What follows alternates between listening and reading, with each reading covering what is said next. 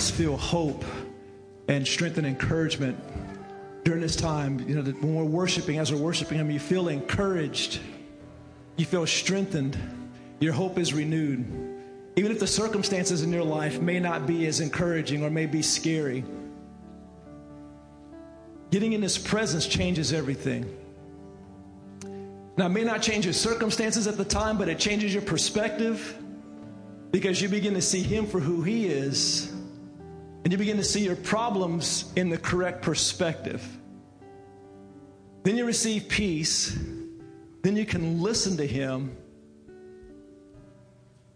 And the Bible says, He says, if you lack wisdom, He'll give it to you. All you have to do is ask. But you want to be able to receive that wisdom in a place of peace and not a place of stress or anxiety. Because when your soul is in a place of anxiety, you're not going to be able to respond, but you're going to be in reactionary mode. You know what I mean? You're going to be reacting out of fear or out of whatever's going on. But when we can get that peace that passes all understanding, which He promises to us, then you can hear what He's telling you to do, and then you can respond and move in a direction that He's telling you to move. And then your circumstances can, and many times do, change. How many of you guys realize that we're in the last days? Anybody believe that? Do you really believe it, or is it just a good thing to say?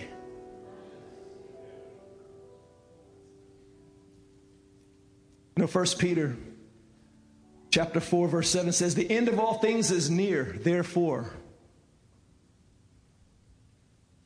The end of all things is near, therefore. Anybody ever heard of blood moons? Anybody ever heard the word rapture? Antichrist, the beast, the mark, all that stuff. Anybody ever heard of that stuff? It's a little scary sometimes, doesn't it? And we think, what are we supposed to do? The blood moons are lining up. The end is coming.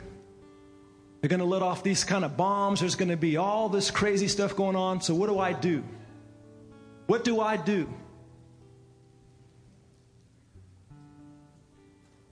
1 Peter chapter 4, verse 7. The end of all things is near. Therefore, because the end of all things is near, that's why the therefore is therefore. He's about to give us instruction as to what we should be doing. Remember about a year and a half ago, or probably 2 years now, I felt like the Lord showed me this is what I'm supposed to be doing, because the time is drawing close. And how many of you know when this was written, it was about 2,000 years ago, and at that time Peter was saying the end is near. So how many of you realize that the end is more near?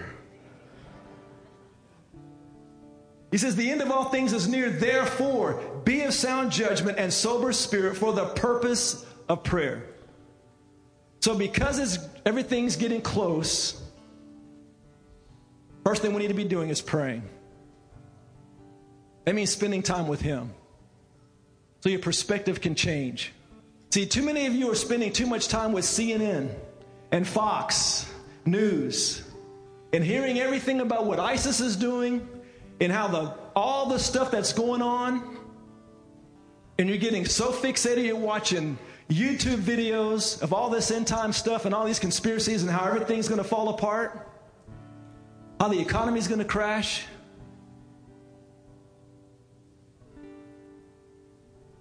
And you're getting full of anxiety. Where the Word says, the end is near, therefore pray. That means spend time with Him. And then check this out. And it says, above all. So it says to pray, but it says, above all, keep fervent in your love for one another. So what am I supposed to do to prepare for end times? Pray and keep fervent in your love for one another. What is our tendency going to be if I'm so fixated on things that's causing me to be fearful? I'm going to be self-consumed. I'm not going to be concerned about you. I'm going to be concerned about me. But it says, above all, keep fervent in your love for one another, because love covers a multitude of sin. Then it says, be hospitable to one another without complaint. And as each one has received a special gift, employ it in serving one another as good stewards of the manifold grace of God. So check this out. The end of all things is near. Here's our instruction. Pray, be fervent in our love for one another, and be hospitable without grumbling, complaining, and serve each other with our gifts. Does it say anything in there about storing up food? Does it say anything about building bunkers and hiding?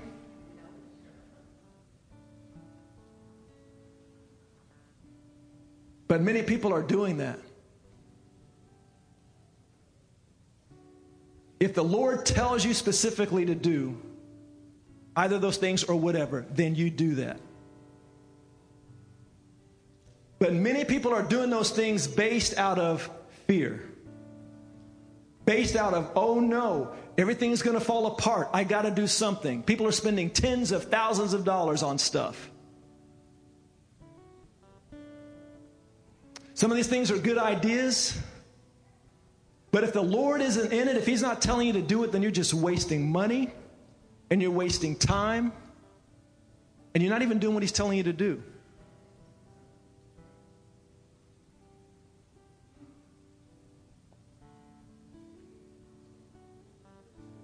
Acts chapter 1, verse 4. Gathering together, Jesus commanded them not to leave Jerusalem, but to wait for what the Father had promised, which He said, you heard from me, for John baptized with water, but you will be baptized with the Holy Spirit not many days from now. So when they had come together, they were asking Him, Lord, is it at this time you are restoring the kingdom to Israel? What were they fixated on? End times. Is this it? Is this a time when you're going to do what you promised to do, what the Word says you're going to do? And here was Jesus' response. He said to them, it is not for you to know the times or the epochs which the Father has fixed by His own authority, but... In other words, He said, the promise of the Father is coming. And they said, is this when you're going to restore your kingdom? And see, that's what a lot of people are consumed with. The end times. Is the rapture going to happen now? Is Jesus coming back to build His kingdom? And when He told His disciples there, He said, it is not for you to know the times or epochs, or however you say that word, which the Father has fixed by His own authority, but you shall receive power when the Holy Spirit comes upon you. So you can speak in tongues.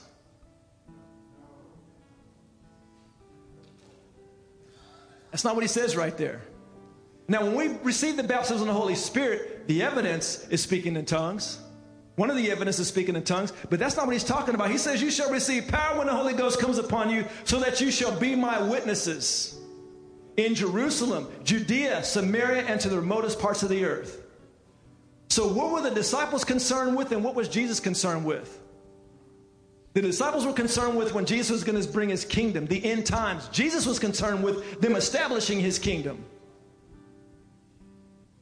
by sharing the gospel. Sharing the good news, telling people about Jesus, Jerusalem, Judea, Samaria, to the remotest parts of the world. Hebrews 10:23. Let us hold tightly without wavering to the hope we affirm, for God can be trusted to keep His promise. Can God be trusted? Can God be trusted? For God can be trusted to keep His promise. Let us think of ways to motivate one another to acts of love and good works. And let us not neglect our meeting together as some people do, but encourage one another, especially now that the day of His return is drawing near. So right there He's saying we need to be hospitable. We need to get together to encourage one another to love and good works. We need to be fervent in our love for one another. We need to be sharing the gospel with people. Why am I sharing this? I couldn't think of anything else to say this morning. This has been burning in my heart because I believe too many people, particularly Christians, are consumed and concerned about the wrong things. I'm not saying we shouldn't be concerned about the end times. I can't wait for him to come and do his thing. But instead of us trying to figure out how it's going to play out, because that's what we're doing, we're trying to figure out how it's going to play out, and we're betting our lives on how it's going to play out. And I believe most, if not all of us, are going to be wrong. We're going to be wrong in how it's going to play out. People throughout history have always been wrong, but they thought they had it figured out. The smartest brains on the planet, the scribes and the Pharisees, the guys that had the law, they had it all figured out. And when Jesus came, not only did they miss him, they killed him. But they thought they had it all figured out. And so my encouragement for you is, we are in the end times. A lot of things are happening. A lot of things will happen. We don't know how it's going to play out. But we need to be about our Father's business. And the best way to prepare is to do what he says to do. Matthew 6:25, for this reason I say to you, do not be worried about your life as to what you shall eat or what you shall drink, or for your body what you shall put on. Is not life more than food, and the body than clothing? Look at the birds of the air, that they do not sow, nor reap, nor gather into barns, and yet your heavenly Father feeds them. Are you not worth much more than they?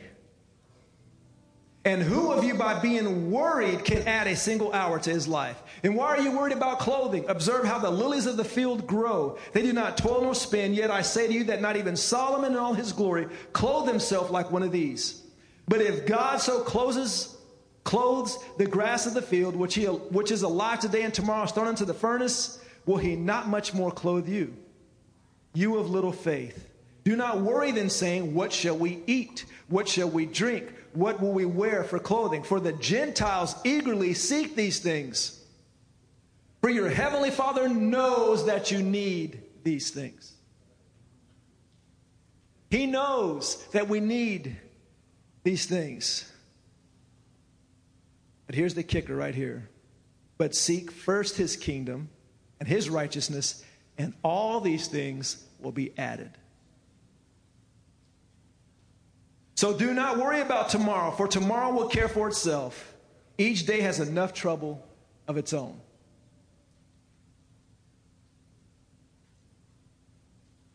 You know, as a pastor, I think about these things quite a bit, or I have been. Lord, what is it that you're telling us to do? Shall we buy supplies of food?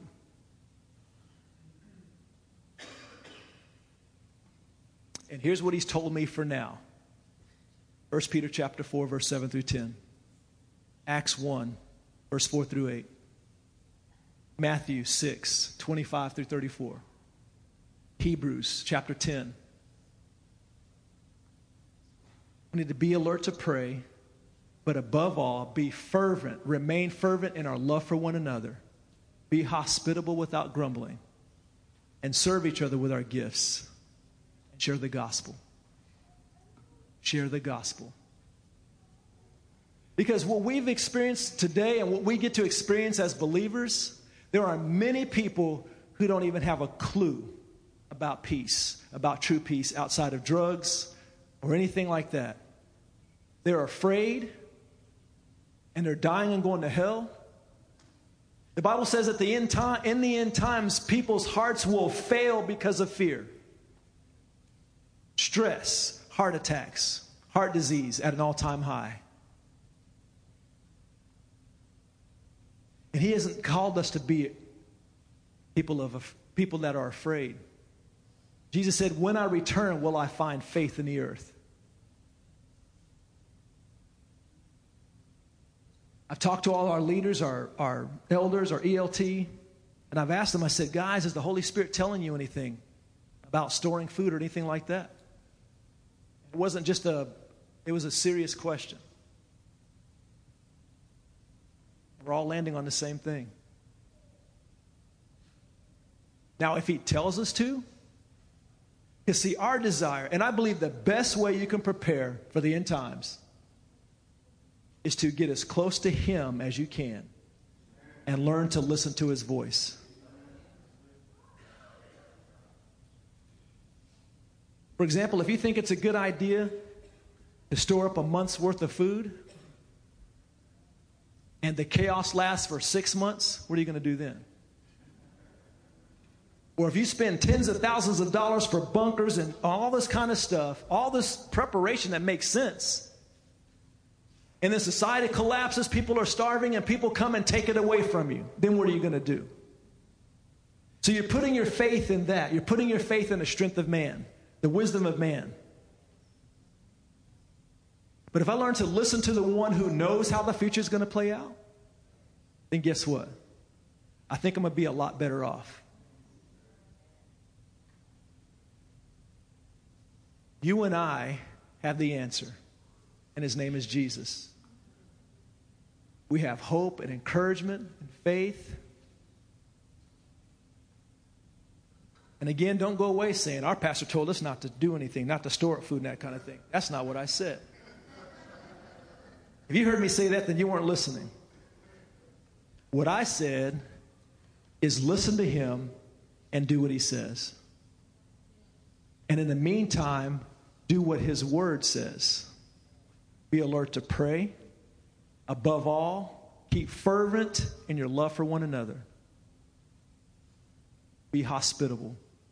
And you all have gifts. God wants you to use those to serve one another. Amen.